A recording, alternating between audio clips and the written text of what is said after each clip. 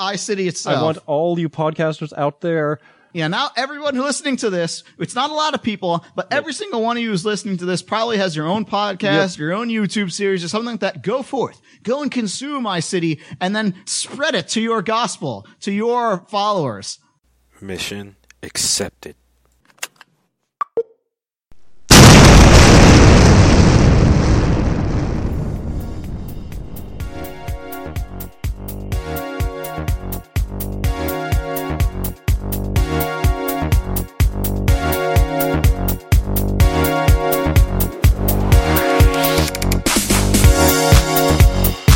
Welcome, ladies and gentlemen, boys and girls, children of all ages, to another episode of the Otaku Connection. And before I get on with business, Brock Lesnar got rocked by Goldberg nearly as hard as Cena got rocked by Lesnar. I wonder if this is a pattern. That was weird. It's definitely weird. But we'll see what they do with it. Hopefully they do something with it.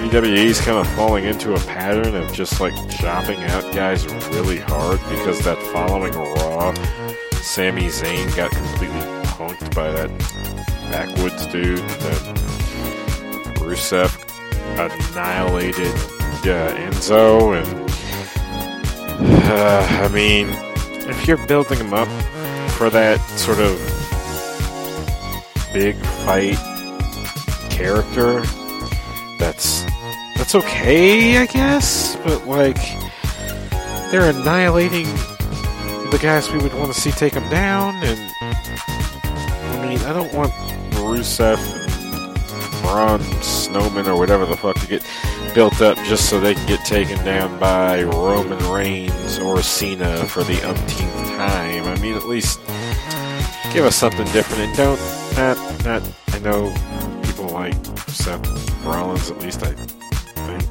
they like him, but, I mean, build somebody up. Build up somebody who didn't need to be built up until this. Push someone into the spotlight, and I mean, I guess now would be like once Nakamura gets on the roster, I guess that might be a good setup, but I feel like he's going to do okay on his own. I think you really need this to make a guy who's got the skills, but would need a push to get there, if that makes any sense. I mean, I'd like to watch WWE. There's a lot of good wrestlers in there, a lot of good elements in there. There's just too goddamn much of it. I mean, between all the shows, you got Raw, SmackDown, NXT, I think they've got a dedicated show for the Cruiserweights now. It's only a matter of time before they get a dedicated show for the Divas, which actually would probably be better use of them.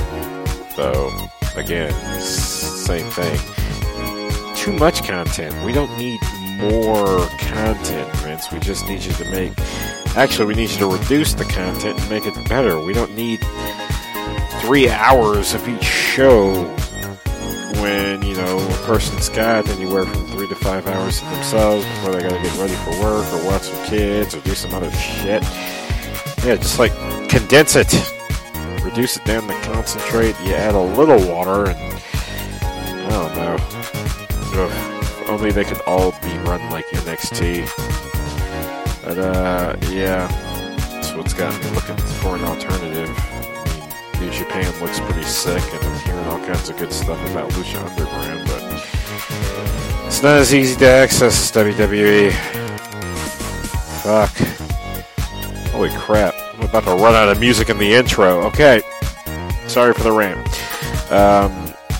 End of the 80s OVA month, we've got iCity. Oh god, now I remember what I was supposed to do.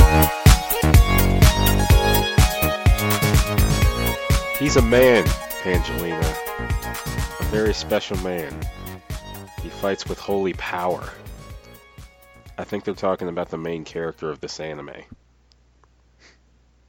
Is that the song?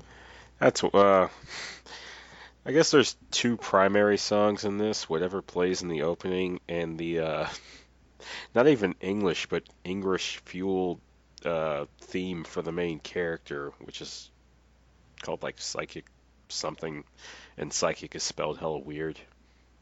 Mm-hmm. I wouldn't be surprised if it was Derek Johnson singing this. Who's Derek Johnson? He was in that band that did the soundtrack for Urban Square. Mm-hmm. That super jazz fueled thing that made week 2 of this theme month. Is this one from the 80s too? Yep. 86 is when this movie OVA thing came out, and the manga it's based on is 83. I like this one. Really? Yeah. Because it is buttfuck insane. Yeah, it's pretty insane. It's kind of like, I felt like this is what happens when you... Same thing as Kojima. Like, it's what happens when you let a Japanese auteur kind of run rampant up in their own head and ass. Yeah. See, the problem is sometimes it backfires. I feel kind of like this sort of thing happening and it never being fun basically represents all that is, hello, I am David Cage, please play my movie. Because his stuff always devolves in the same kind of manner. He's sorta, but his stuff, yeah, it's not fun. He's trying to make a serious point. Ah, I see. Will make fun of himself and the situations he's got in, but this was pretty fun. It was definitely insane, and the weird thing about this, I mean, I was prepped for it. Unlike the other animes, I found this thanks to another anime podcast I listened to, which the listeners will be made privy to in the opening to this episode. But I found iCity via an episode of Anime World Order, where by the end of the episode they put it to all the podcasters and anime fans out there to watch it themselves and just kind of like get their brains blasted by the insanity of it. It was pretty cool. My inability to comprehend the crazy ass convoluted stuff that came at about the 50-60 minute mark got me a little infuriated. Second mark. Well, yeah. Well, see, at that point I just think, okay, they'll explain that eventually. Which part are you talking about? So I think what you're talking about is the first psychic battle that ends with a chick getting blown through the barrier of reality. Yeah. And we get to see apparently the outside of that barrier, which is, I guess we find out later, is like big ass DNA strands or some shit. And yeah, that's so early in the story that I'm just like, okay, they'll explain that eventually. That'll factor into the plot, I guess. Well, that's the thing about this whole anime is it just showed you the world and let you figure it out, which is a ballsy maneuver with something like this. It is. The problem is there's way too much to figure out. Well, I feel like repeat viewings would offer some benefits. Yeah, I didn't get time to watch it. I guess 3 times I got to see Download, for example. I liked Download. This kind of reminded me a little bit of it. I think Download's my favorite of the bunch that we've watched for this month. I think it's a close second for me. I think this might be the first. Wow, really? You like this that much? Yeah, I enjoyed it. It had a breakneck pace. If you follow it, it's pretty interesting. They're talking about some interesting concepts, especially towards the end, where it's about the nature of human evolution and genetic tampering, and they're kind of asking questions about whether or not morally we should be doing things like that. Yeah. Well, yeah, so they kind of personify the negatives of that with the villain by the end of the movie. Mm-hmm. Yeah. So it was kind of a twist ending. Hey, I think the real twist ending is the ending itself. It just loops around. It's like, here we go. We have this trigger that's supposed to reintroduce natural evolution and rid us of this chain of endless cloning, and it just resets everything. Yeah, I'm not sure what if it's supposed to be like it's gonna loop on itself, or if it's like, well, everything's fixed, so now we're just gonna go back to the way things were. So then why the loop? Well, not necessarily a loop, but it's like they fixed everything, so we're just gonna go back to where things got fucked up, and then So now we're back in the natural future where the same bike gangs attack the same guy driving the same detective, and the guy driving says the same thing, only this time there's no clones. Yeah. So that's the idea, you think? Kind of, but also it's like, if that's why would they go back to the same? I don't know. Well, that's the reason why I'm confusing. I'm not trying to be a smartass. It's just like it seems very deliberate that they recreate the exact same like opening thing, like the same scene from the very beginning. Yeah, exactly. That's what I'm saying. If it was supposed to be like, okay, we're going back, things are similar, but it's a little different, I would have liked an indication of some kind of difference. Maybe the main character looks different, or I is in her adult. I think the girl's name was I don't know. What's her name is like in her adult form, or the detective is a different something. Yeah. Yeah, that's what I'm saying. Is like it seems like that's what they were trying to do, but they didn't really give much indication of that, if that's what it was supposed to be. Yeah. But then again, why would it just loop back on the end of itself? So, in talking with you about this, I came up with a possible idea, which is kind of a real bummer ending. That the trigger itself isn't gonna fix anything.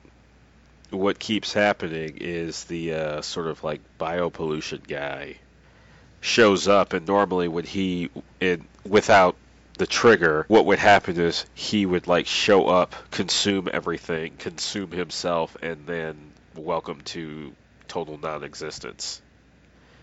So this is the stable time loop. So the trigger creates a stable time loop that allows things to exist, albeit in a perpetual loop. Yeah, that could be it. But they went for a happy ending and then kind of switched that out. So that kind of, it's like, why would they do that too? Yeah. It just doesn't make sense. No. So their decision. I mean, I don't know. The whole thing's kind of a mindfuck, but It's a total mindfuck, I'd say. I enjoyed it. Yeah, I mean, I think what I enjoyed is less the mindfuckery and more just the visuals, the audio, just the sheer 80s-ness of it all. And I like psychics. I like the way Japan in particular depicts them. They were really into psychics in the 80s and kind of carried on into the early 90s, and it shows in that even characters that aren't psychics but have some sort of weird like collection of superpowers will work like psychics. Like they'll float, they'll teleport, they'll have the weird telekinesis, that whole thing. They'll move and carry themselves in a very similar way, which I always found kind of cool. Like if you watch Ryoko from Tenchi Muyo, her power set is very much the anime psychic character. Yeah. This was what do they call them? Head counters? Head meters. Head meters, because they have meters on their heads. Yeah. So yeah, that was kind of interesting that they like literally implant your psychic ability.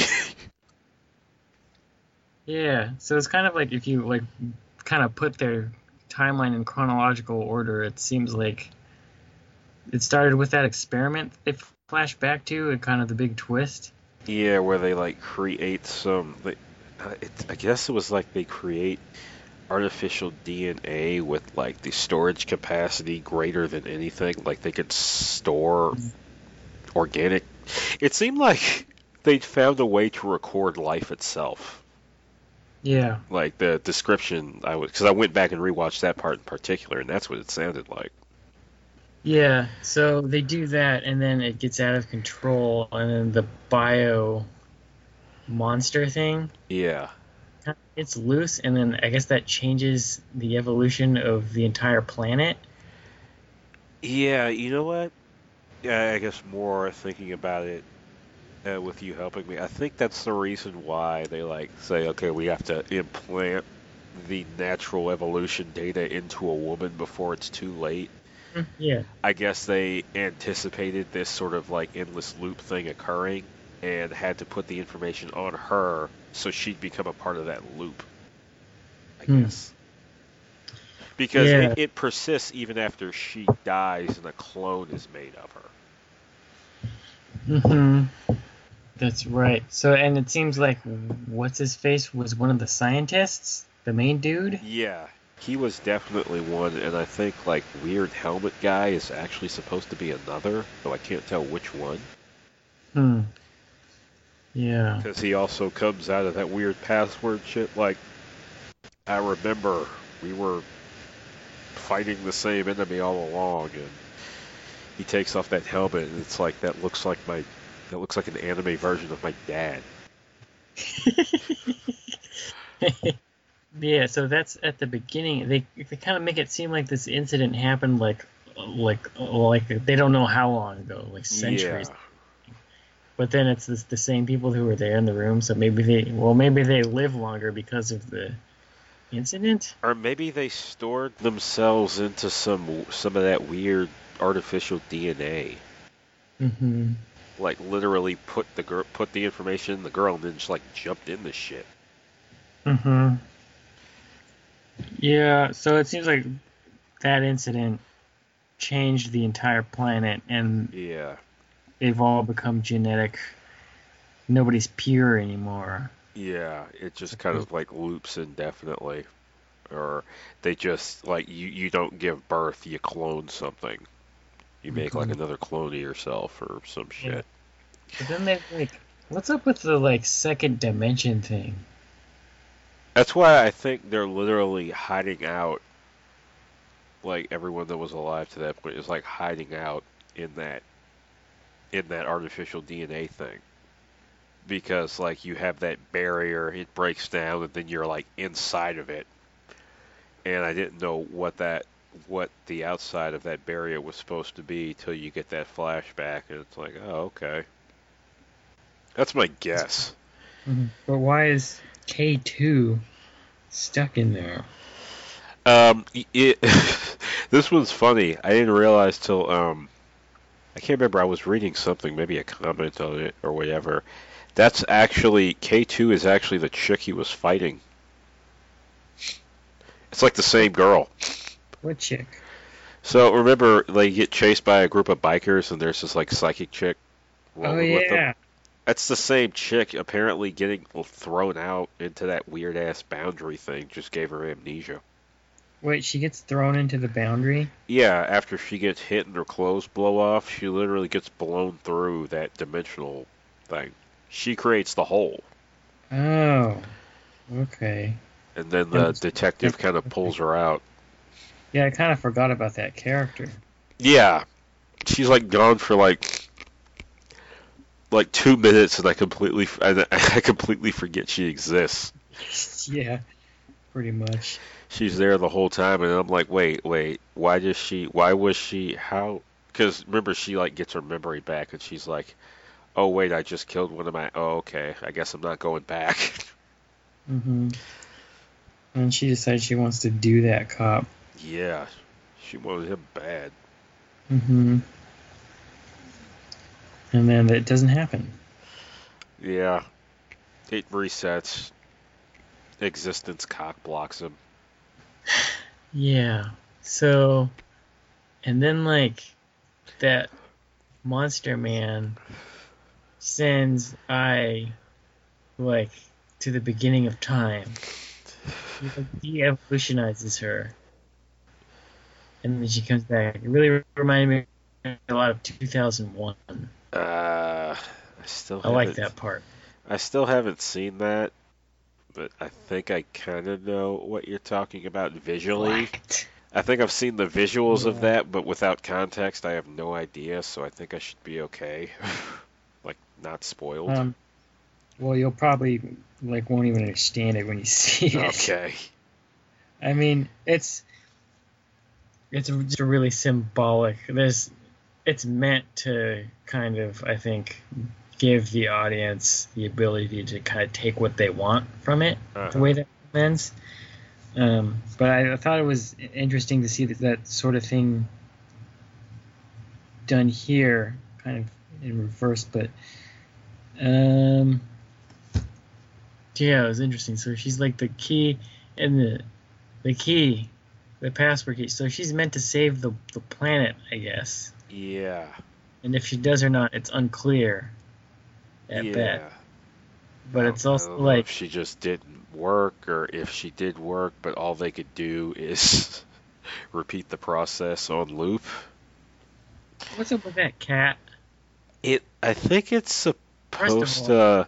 Maybe it's the same cat from the lab, or maybe it's just a clone of it. Because I feel like it was the same cat, but you're right, because they have that memory thing, so it's... Yeah. You feel like if you're born again, you're basically just I guess they just clone people. But it seems like the cat was the one responsible for it in the first place, but then it was the one responsible for, like, saving the planet, too. Yeah. Because it unlocked the password. Yeah. It, like, got the girl to read its mind. Apparently, it heard the password, remembered, or something. I don't know. That's the thing. We don't hear anything of passwords or I being important other than the organization wants her back. Till, like, that last bit. It's like, okay, we got the big fight going on. Hey, cat, what the fuck are you doing? Calm down. There's a big fight going on. And, yeah. It all just goes to hell. Yeah. And it meows like a man. Yeah, it almost talks. And it wears clothes. It's like the dog in Meteor Man. Yeah. Except this cat likes to dress. Like a sheriff. Yeah. Yeah, that was a little weird. And I don't know if this still applies. I guess Japan had a real thing for bunny girls in the 80s. Yeah, it was kind of strange. Like, why is she dressed like a Playboy bunny? Yeah. I don't understand. She's like, okay, we're all gonna dress up for some reason, and I'm gonna even the detective is weird. It's like, yeah, I'm gonna wear a tux.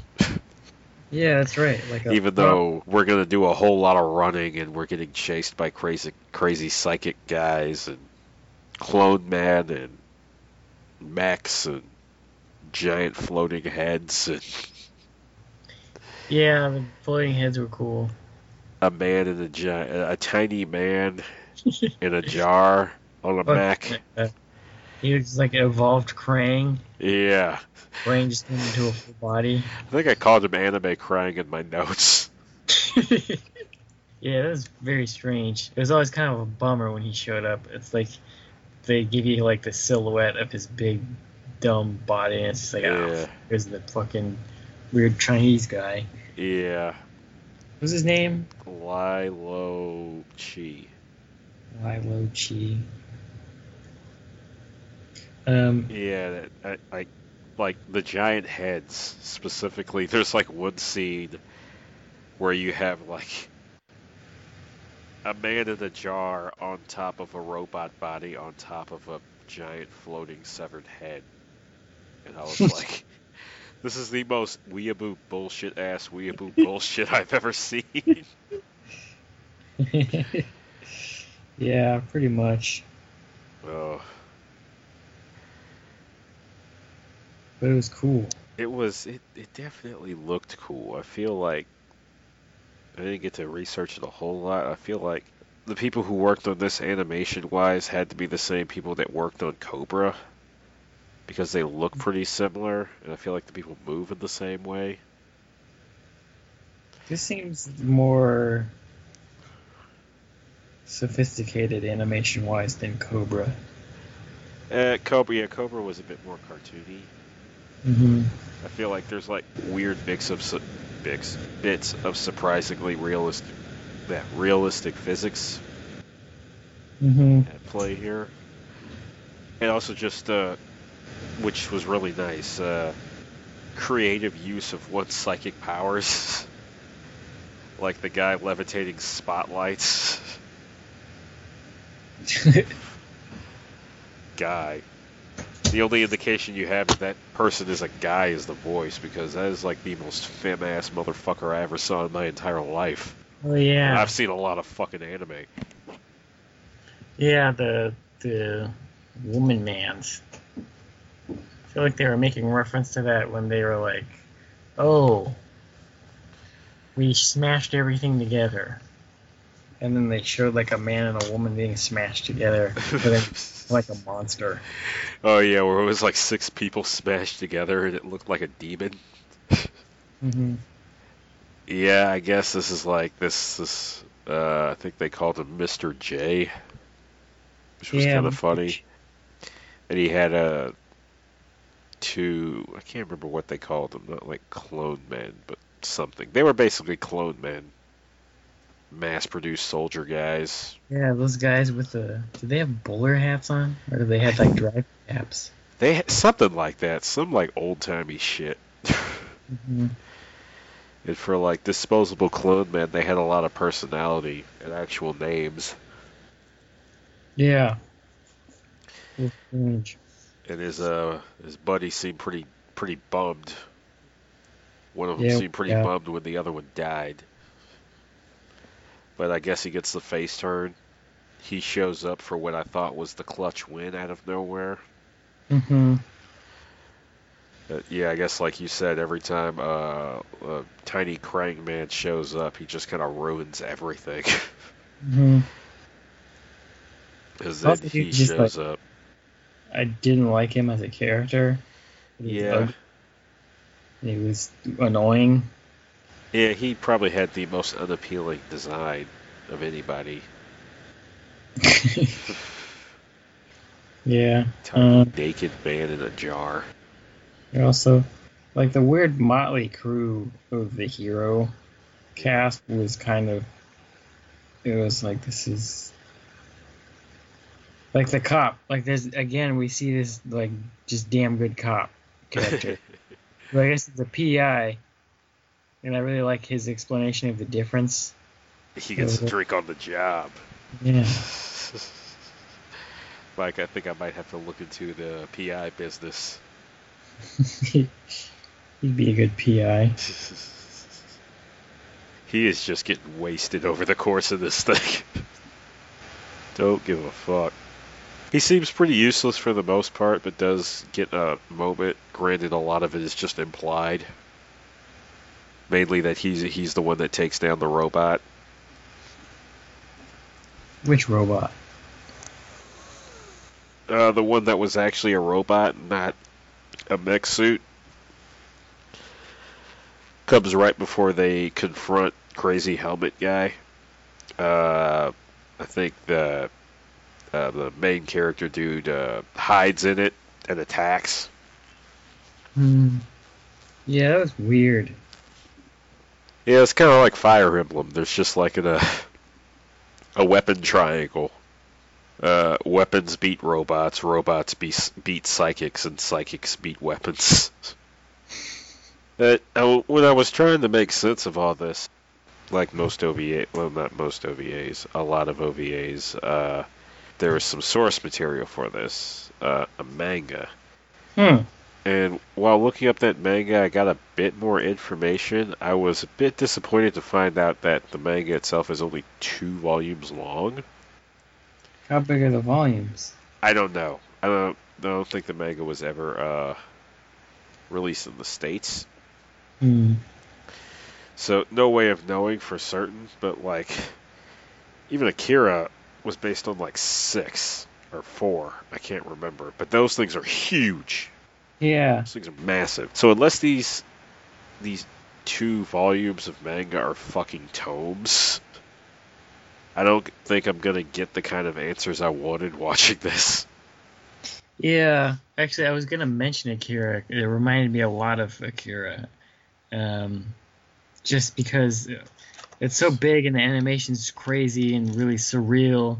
But like the subject matter, like Akira starts talking a lot about evolution and like mitochondrial DNA, and and like The truth of existence. yeah, it felt a lot like this. Yeah. Long, and there's a lot of stuff not really explained. A lot of it left to the imagination, or not imagination, but it's like there, but it's like you gotta like watch it probably several times to hear it all. Yeah, and even then, there's some of it is just a matter of find your own answers. Mm-hmm.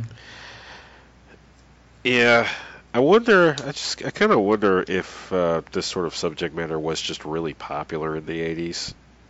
As you know, anime, like a lot of other things, is subject to trends. Clearly, they like the whole psychic thing, but maybe they were really big on the introspection, the nature of humanity, and all that stuff back then. I'd like to apologize to the listeners if I sound weird. I've got a little bit of a cold. Yeah. Akira.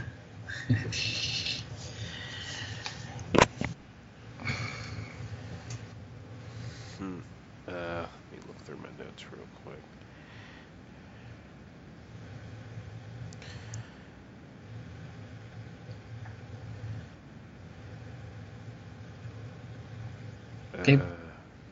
Go ahead. So again, so she got blasted into that phantom zone? Yeah. She got blasted outside of the safe space. And then they pull her out. Yeah, except the process seemed to give her some kind of amnesia or something. Mm-hmm.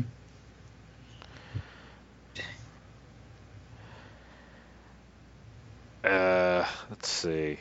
Let's go through what I found out about the manga via Wikipedia. Let's see here. Because I'd like to know more. It feels like something that was stretched out, or that should be stretched out. Yeah, it feels very compressed. Yeah. It has all the hallmarks of those OVAs, movies, whatever, where they try and compress a whole series worth of info into an hour and 30 minutes.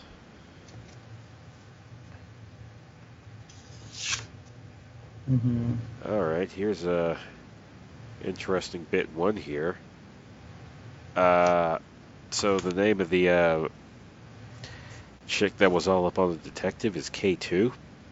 Yeah. K2 is K's feminized clone. K is apparently the name of the main character. Through chromosome manipulation, she's a high-ranking head meter of the frauds or whatever the fuck the name of that company was, and is on the same level as Mr. J in capability. She commands people to pursue K and I. She loves K by fervent narcissism and demands he love her. She wants to kill I for monopolizing his time. I'm thinking that this plot point got excised from the movie, because we don't see any of that. Yeah. Yeah, there's apparently some weird stuff in here about floor residents and upper floor residents of AD 1983. Oh, okay, here, floor. Floor is a cylindrical world with a radius of 4,400 kilometers, which extends centrically from its center at Fraud Building, the Pillar of God. It is surrounded by topological wall. This takes place in a flat Earth. Well, several flat Earths stacked on top of each other. It's a flat Earth apartment, Pangelina. Huh. That's quite the revelation that Even I more wouldn't say almost adds nothing to the equation.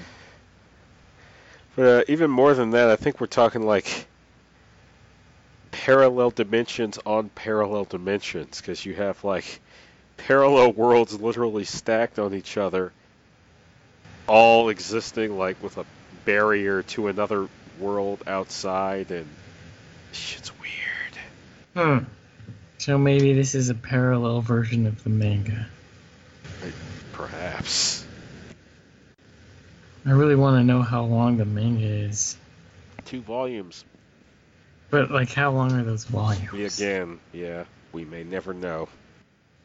But, unless they're tomes, unless they're, like, giant-ass official dictionary-sized tomes,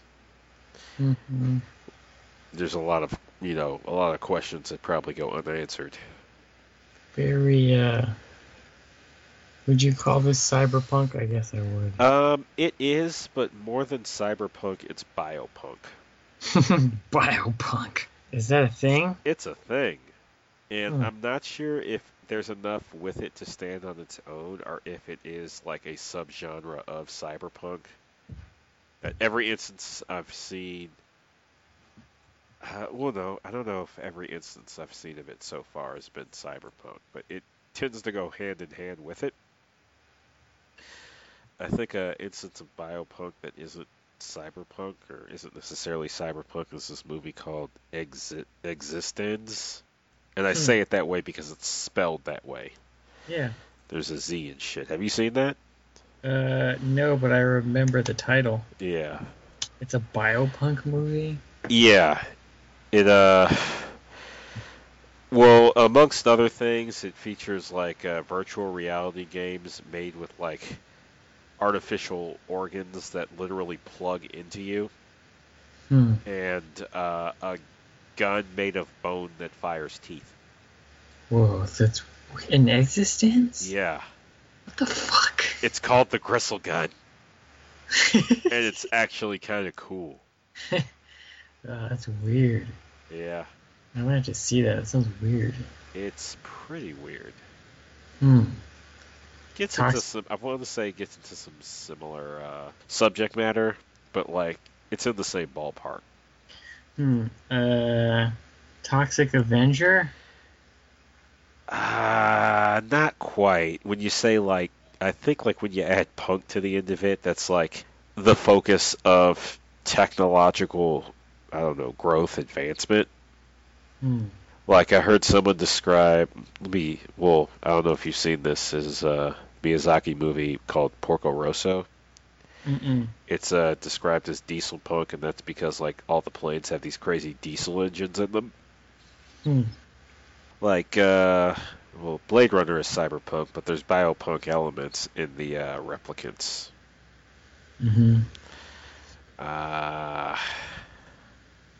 Trying to think of something you know that could probably be considered biopunk. But Akira, there's definitely... Yeah, that's Akira. I'd say is that cyberpunk biopunk mix, because while there is all the psychic stuff and the crazy medications to suppress shit, there's also Kaneda's bike. And his gun. And his gun. Those things are cyberpunk porn. In the city. That bike gun combo is just like the protagonist toolkit right there. You have those two things are set. You can fight anything. It's hard to talk about this because things just kind of went in and out of my brain, but like they're there, but like I don't know. It's floating heads. Yeah.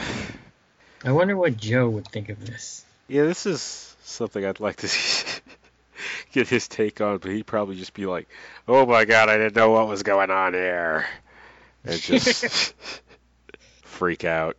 Pretty much.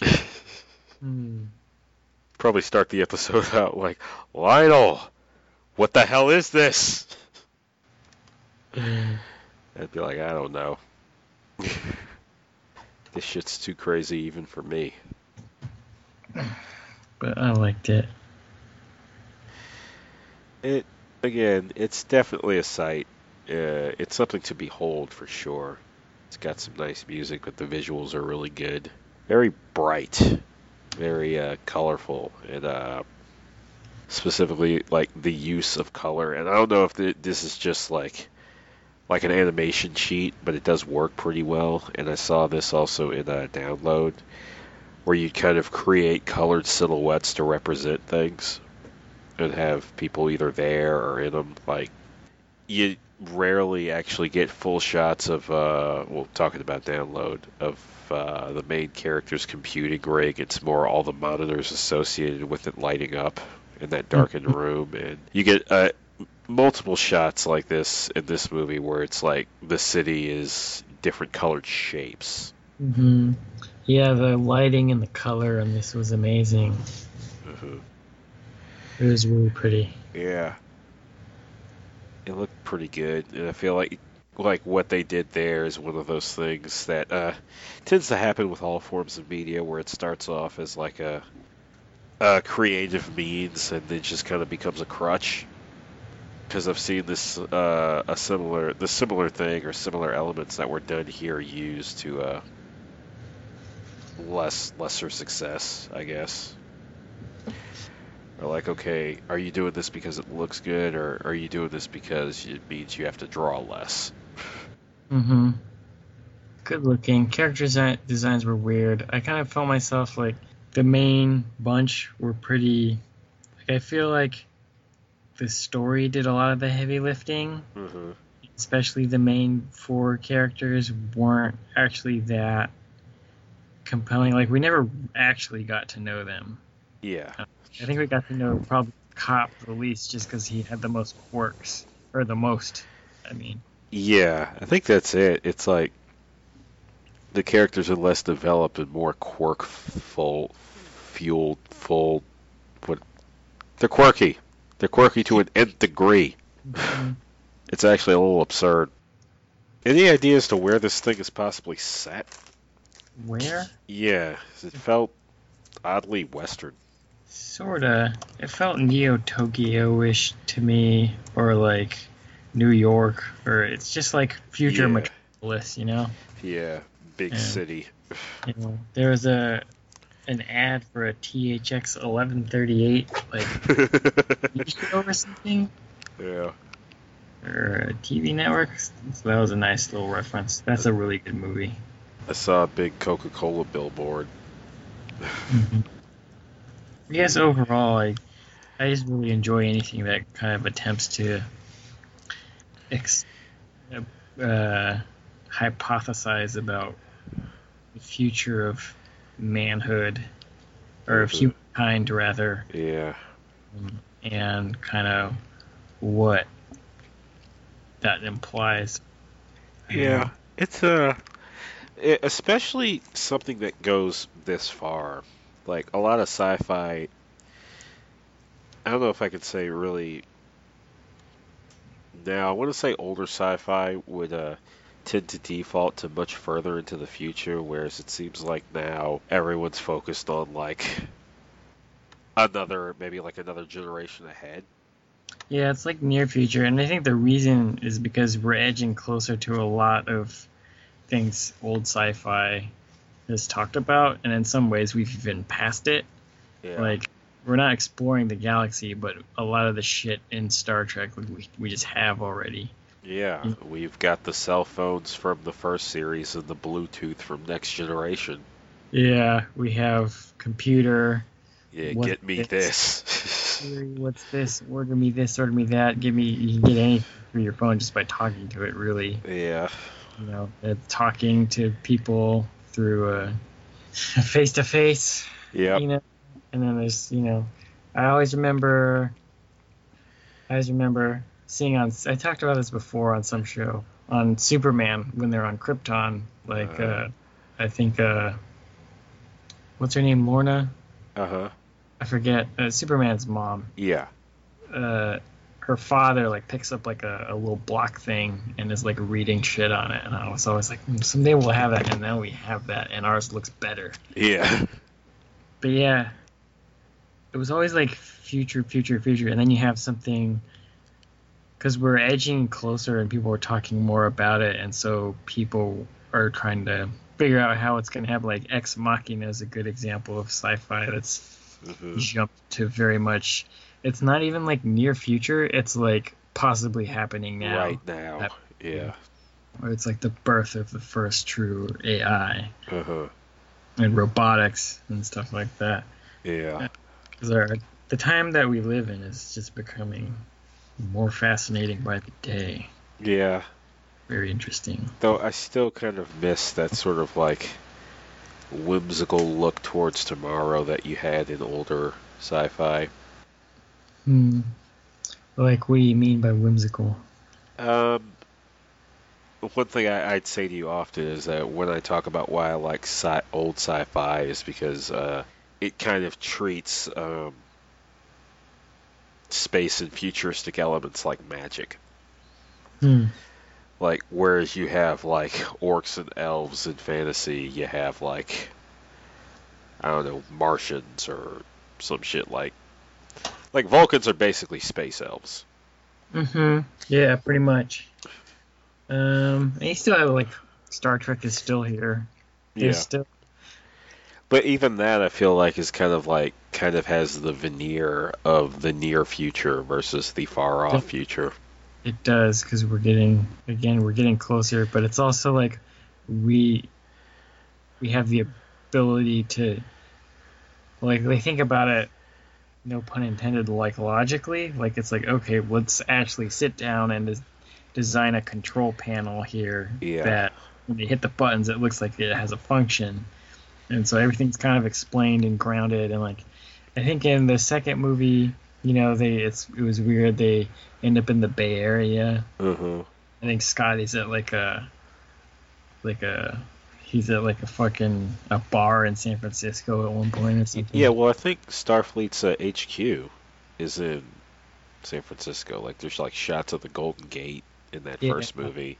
Yeah. They crash into, I think, Oakland or something. Or Emeryville. It's like, no, don't let it hit San Francisco. Aim for Oakland. Yeah. Of course. But, yeah, well, I mean, like, I guess another instance of, like, a far-off future, even though it might be a bit closer to, well, Fifth Element, for example. That felt a lot bigger and grander. I think maybe grand is the key word here. Yeah, I think we still have it with Star Wars. It's pretty far removed. Yeah, Star Wars is kind of like the ideal there. Yeah. But yeah, I don't know, it's just becoming easier as our technology advances to have it become more grounded. But I appreciate when there's a larger spectrum of stuff. I'm having trouble thinking about stuff like that's like farther removed other than Star Wars. Maybe it's just a product of me getting old, but I'm getting to the point where I'm thinking, like, fuck it, I can't find what I want. I guess I gotta make it myself. Yeah, that's what happens. Yeah. I guess if we talk about this anime, we've got to talk about the big presence behind it. The director, guy by the name of Koichi Mishima. Let's see. Primarily known for being an anime director and a founder of a studio called B-Train. Let's scroll down a bit here. Let's see. So apparently one thing with him is that he likes to storyboard things as he directs. It is very hands-on with like every project he works on. So I'm guessing aspects of his style and artistic approach will be prevalent across things, whether he's just directing or just writing the script. What's his name? Koichi Mishima. Let me get a list of what he's done. Yeah, that's what I want to hear. So apparently he's been working since the 70s. A lot of these guys fucking put in work. Yeah, they put in some serious ass work. Anime dudes. Everyone talks about Miyazaki, but there's so many other people. Yeah, there's a lot of other guys out there though. Alright, here's one that stands out for me. 93, He was director, script supervisor, and storyboard for anime series I really enjoy called Irresponsible Captain Tyler. And yeah, the sci-fi elements of that are interesting. In that, while you do have more traditional approach to the human end of the forces, the not human, they're both forces are humanoid, but the technology of the sort of evil invader group is very like biopunk. Like they have these weird organic ships, and Tyler's something we're gonna watch on the show at some point because it's funny. Why is he irresponsible? Oh, because well, that's actually one of the questions of the series is, like, things work out over the course of the series for him in a way it doesn't seem like they should, and you're kind of left with a handful of conclusions. Either he's a total idiot and just really lucky,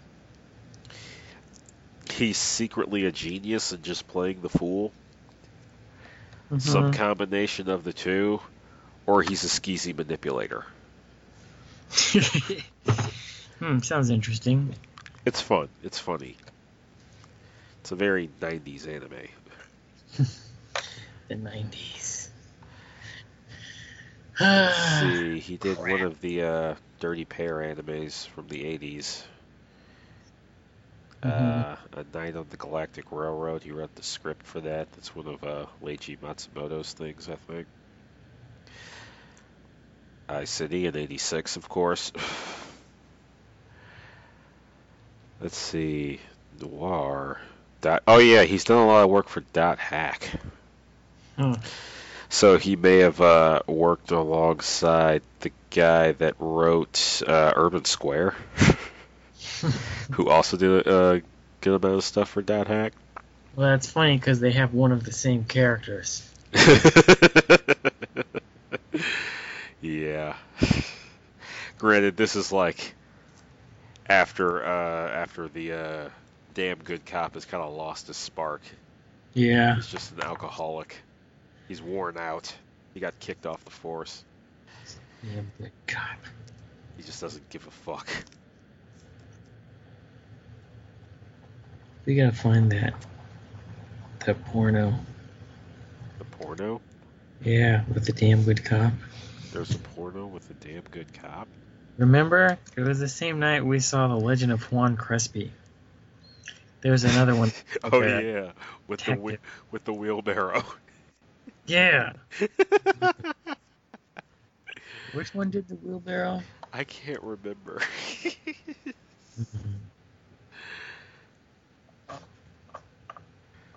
Oh jeez. Skinamax, ladies and gentlemen. This is how we spent our teenage years. Yeah. Come over and visit, and then late at night. There's video games during the day. It's Skinamax at night. Or Ho Time. Yeah. Yeah. I think Juan Crespi was Ho Time.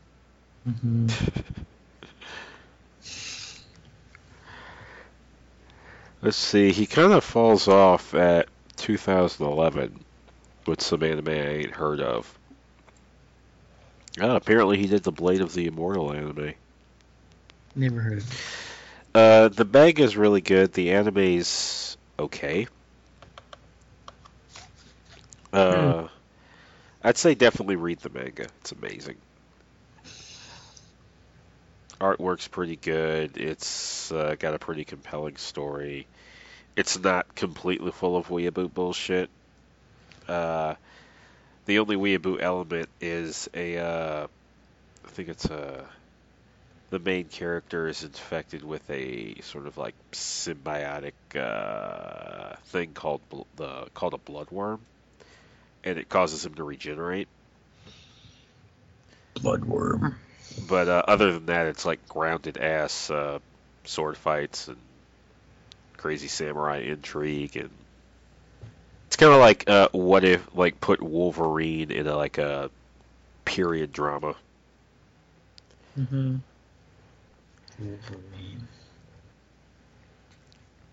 Well, there was one line I wanted to mention. I don't know if I agree with this anime on this. The point where I guess the crazy biopollution guy starts to like consume itself. The main character says, self-cannibalization, the ultimate form of evolution. Oh yeah, I thought that was a strange one too. So if I eat myself, I'm like attaining enlightenment or something. You know what I think they were trying to get at? The idea of the snake eating its tail. Yeah, which is interesting considering how it ends. Except I don't think the snake ever digests, which this guy did. I almost felt bad for him though. He was like screaming like, "This is fucked up. I gotta die because I'm the mistake, but the people who made the mistake get to live." Yeah. It's like, well, I remember thinking about that. Well, valid point, but bye. You got a point, but they aren't gonna eat shit. Yeah. We leave you to go. You're gonna, create non-existence. Mm-hmm. Literally, like total oblivion. Yeah, this is definitely a weird one. Anything you want to recommend to the audience if they happen to enjoy this? Well, the one we watched last week, Download, that was cool. If you want more cyberpunk. Akira, if you want kind of the same thing but different, and you want to still be confused when you watch things. Although with Akira, I've come to realize over the years that it's all there. You just need to rewatch it a few times and really pay attention. Helps to go back to it with adult eyes. Yeah. Other things this reminded me of? I don't know. I got nothing. Yeah. No, that's cool. Kind of reminded me a little of, especially the main character's outfit. I still haven't played it, but Snatcher. Yeah, that's got that like 80s anime look to it also. Mm-hmm. Yeah. I played a little bit of it. I need to just like buckle down and get it set up again and actually finish it. So what I played of it was kind of funny. It was kind of neat seeing not exactly proto Kojima, but like pre Metal Gear Kojima. Mm-hmm. How much is there versus how much developed? I'm not sure it was pre-Metal Gear. Oh, sorry, Metal Gear Solid. Yeah, I think it was post Metal Gear. Yeah, it was. That's right. Of course it was, because the other ones were MSX games. Yeah. And so was this. I think this was like an MSX2 game. Yeah, I played it. I played the Neo Geo version. Not Neo Geo, sorry. Sega CD. Yeah, it's a shame what's happening with Konami, because now those will probably never get re-released. Oh yeah, there's a lot of things that'll just be lost in time. Yeah. Like Tears in the Rain. Mm-hmm. You should all watch that movie too. Blade Runner. That's good. There's biopunk elements. Mm-hmm. The first thing that came to mind looking at this, specifically looking at it, was Space Adventure Cobra, the movie in particular. Mm-hmm. There is actually a lost episode of Old Taku Connection where we go over that movie. Wait, we lost that episode? It's on another drive. It was recorded on an older computer. It's on that. I just have to go somewhere and get that information off the drive, and yeah. I remember that. You didn't like it. I didn't like it? You didn't like it. I don't. I feel like you think I don't like things. No, you didn't like this. Why? What did I say? It was too sexist. I think you weren't maybe. out of line in thinking that, but you were kind of stuck on it. Yeah, well, there's so many women, but I don't have bad memories of it. I remember it looking interesting, Yeah. but also being kind of weird. Yeah, it was definitely strange. It's got a very similar color palette, slightly similar setting, a bit more space, a lot fewer dimensions. This one I haven't seen, I can't confirm, but went on over to Anime Planet, and one thing that came up was an anime called Goku Midnight Eye. And the reason why I mentioned that is because the person who recommended that mentioned that both Eye City and Goku Midnight Eye felt similar to Space Adventure Cobra. So there's definitely a connection. If you happen to just want to see something with more like biopunk elements, I mentioned Existenz earlier in the show. That's some biopunk for your ass. Can you think of anything that features rampant cloning? A 90s series of Spider-Man comics called Maximum Carnage. I don't know if we're wanting to go in that direction. More in the cyberpunkish direction. Cloning? I don't know. I've never seen Ghost in the Shell, but doesn't it have some cloning in it or something? Not cloning, but people putting themselves into robot bodies. Hmm. And, you know, when you have bodies that are like mass produced, you could have like different personalities in the same body. I think there's a plot point like that in one episode of Standalone Complex. Yeah, Ghost in the Shell, something to recommend. I'd say in regards to this, specifically the first movie. And maybe Ghost in the Shell too. Yeah, like I said, I've never seen them. They're pretty good. We're going to do a Ghost in the Shell month when Joe gets back. Okay. Well, I don't know if that's the first thing we'll do, but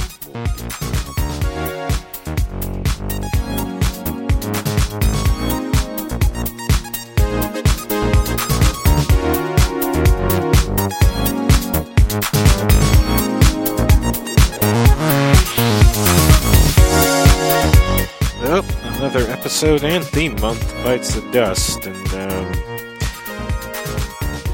thought I had something to say. Oh, yeah, the special thanks are going to go a bit longer due to that weird-ass intro, so I guess I better get started. Special thanks, as always, to the creator of the theme you're listening to right now, that theme being Synthetic Highway. If you like it and want to hear more like it, check out Submorphine at soundcloud.com/submorphine, SUB-MORPHINE. The creator of our promo theme is Squarion, and if you want to hear more music from them, head to facebook.com/Squarion, SQUARION. The song Squarion provided is Anime Raku, by the way, which you'll be hearing in a minute. Squarion would also like me to plug Project Stick Part 2, their ongoing Flash project, so check it out at facebook.com/ProjectStick. I am at Old Taku Connect on Twitter. Joe is at NAGP Returns. Mike is at Hyper90s. They have shows which are kind of in a weird state of flux right now. Mike's show should be making a return soon, Hyper90s Zeitgeist Breakdown. And not quite NAGP's Resurrection, but the original NAGP. NAGP Classic has started a run, a broadcast, whatever.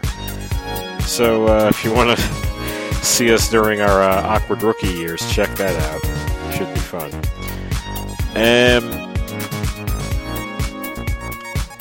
Yeah, I have an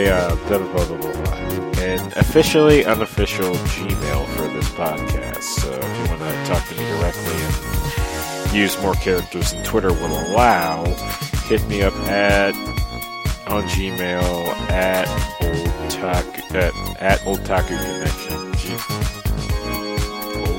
snazzyintroconnection@gmail.com. Ooh, I'm a mess. Alright. Now, as for the snazzy intro, thanks to Joe Deshawn, Tom Can, and Kick Hat for their free sound effects.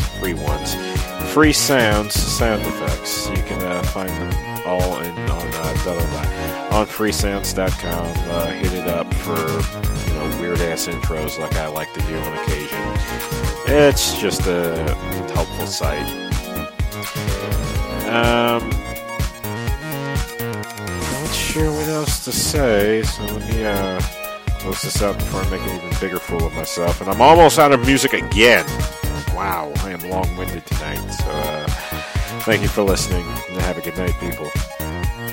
Oh yeah, stay tuned for the stinger. We talk about the Ghost in the Shell movie.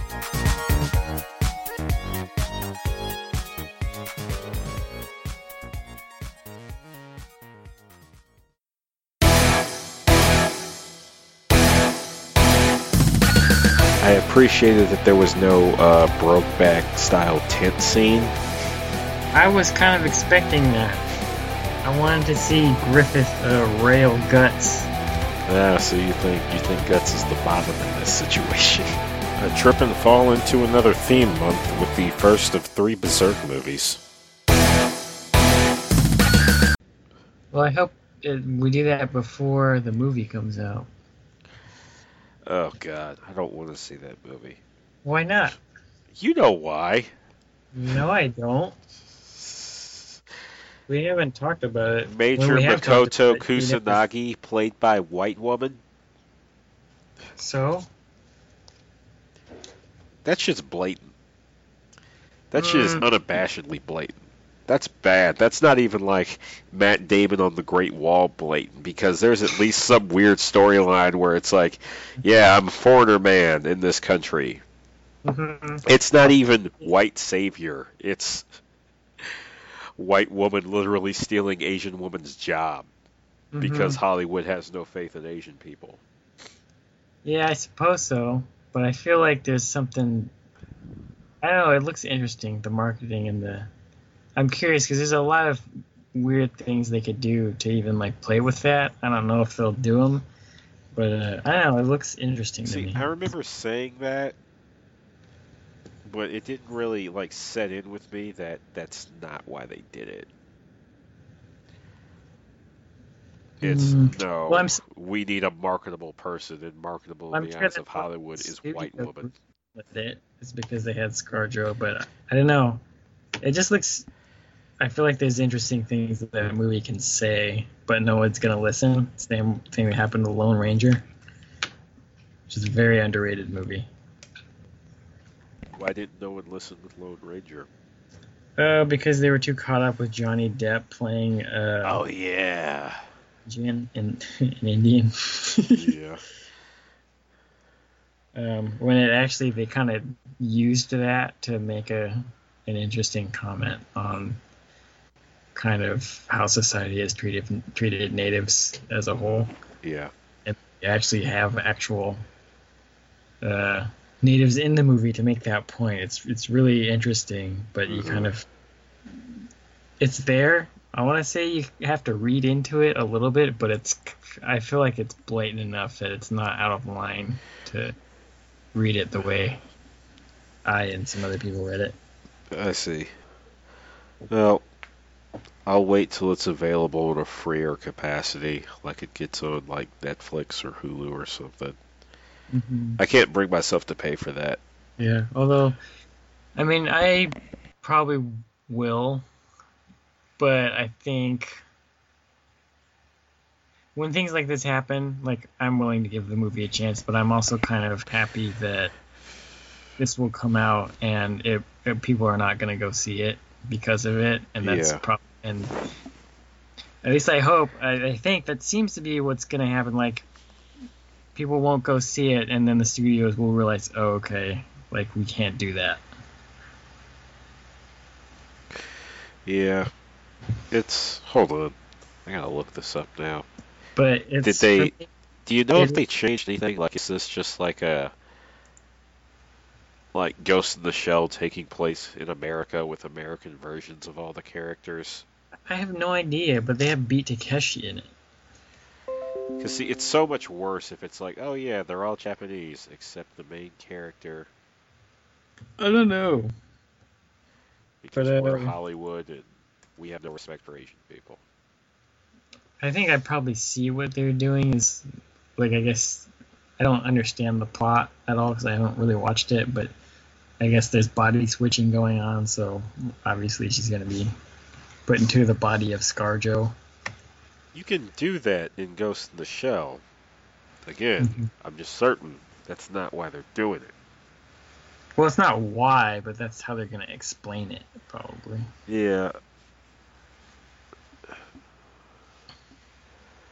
Let's see. I looked up on IMDb, and they changed her name to just The Major. Oh yeah, I'm looking now. Looks like they got some white guy from Bato. Beat Takeshi is the chief. Chief Aramaki.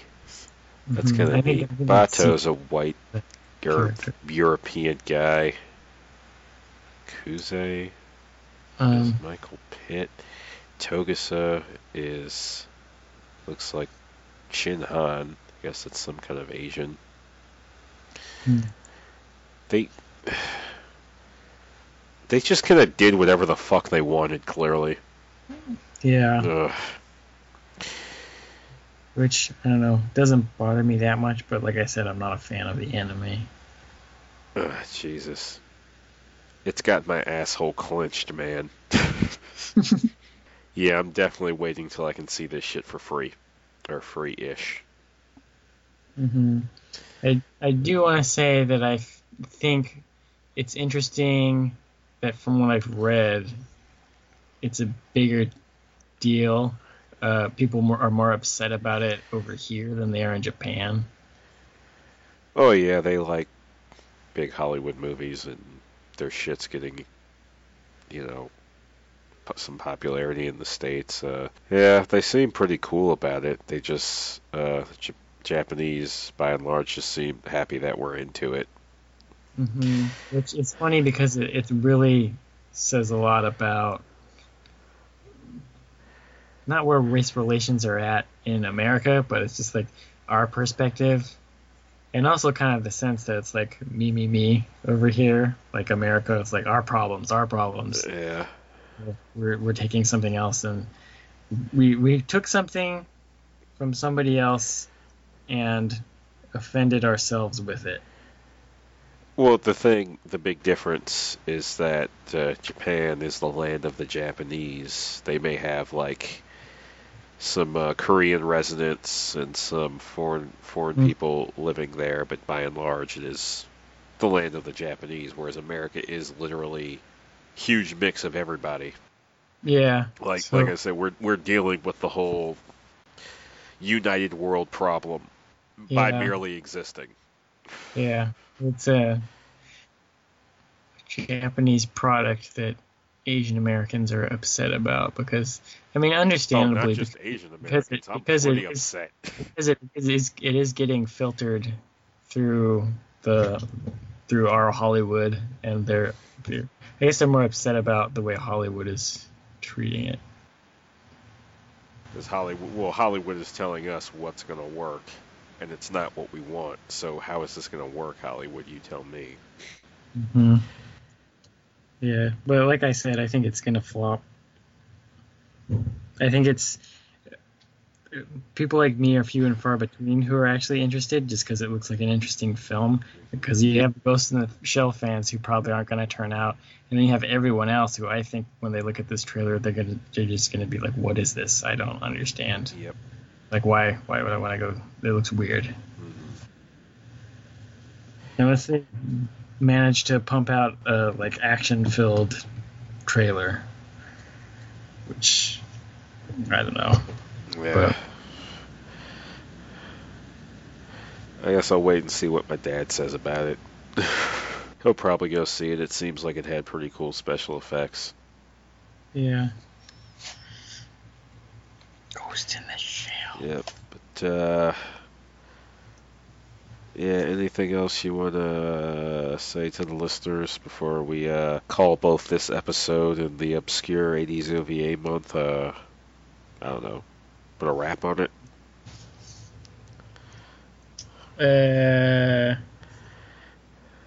Asian Americans, I understand your pain. I just don't care. Nah, I'm just kidding. But like, I don't know. Honestly, yeah, I know we're way off topic, but I think whitewashing for me is something that's just gonna slowly go away, and we are seeing that slowly start to happen faster. So it's not something that worries me or bothers me that much when I see it. It's more fascinating to me to see that studios are still so ignorant of what people want that they do it. Yeah. And I guess people have a right to be outraged. But as a film buff, I'm willing to give most things a chance. It bothers me a bit more, I guess, just because I'm in that camp of being a big fan of the series and the various spin-off properties. Mm-hmm. Like, I would appreciate... I'd be a lot less bothered if this was like a transplant adaptation. Mm-hmm. Like, it wasn't just ScarJo and a handful of other characters. This is Ghost in the Shell, where it's more or less the same, but it takes place in America with American equivalents. I could handle that. It wouldn't be an ideal version of what I want, but that would at least make some sense to me. I feel like what they're doing is somewhere in the middle. Which I hate. I'm fine with it. Well, I've always expressed a dislike of that, more so with game-to-movie adaptations. Like, I'd rather you put a bit more in one direction or the other, but don't do this, like, splitting halfway. Mm-hmm. Because rather than get the largest portion of each audience, you tend to alienate the largest portion of each audience. Mm-hmm. Which I think is what's going to happen here. Yeah. But, yeah. I guess that's all for now. Thank you for listening and putting up with my congested voice. Yes. And remember, children, there's no justice in this world unless you eat yourself. Yeah. Self-cannibalism is the highest form of evolution. So get to work. I'm chewing on my thumb as we speak. Mm-hmm.